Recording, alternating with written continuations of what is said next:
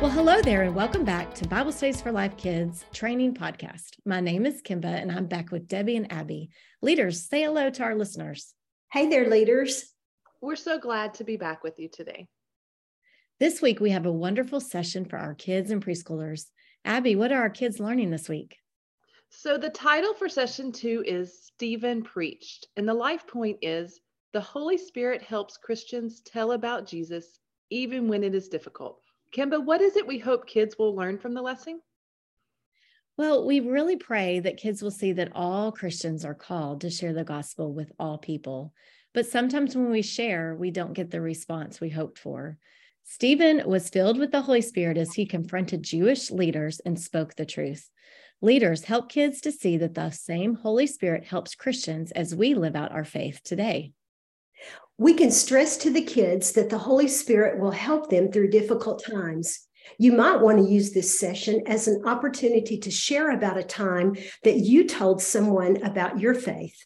Kids love to hear examples of situations that we have faced, and this can be a great conversation with your kids. Debbie, I love this idea. You could even ask the kids if they want to share a time that they told somebody about Jesus. Kids can learn from other kids sharing about how they have told someone. It may be a friend at school or a neighbor down the street. Encourage kids to think of someone this week that they can tell about him. This week, our preschoolers will hear a story from Luke 13 about how Jesus healed someone. The week's life point is Jesus healed people. Through the Bible story, preschoolers will hear how Jesus used his power to heal a woman who had not been able to stand up straight for 18 years. How amazing.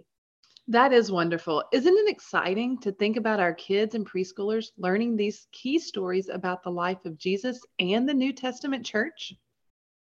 Oh, absolutely. And for our preschoolers specifically, we want them to see that Jesus healed people because he loved them. That's the main reason. He also showed God's love for people by the ways he helped them.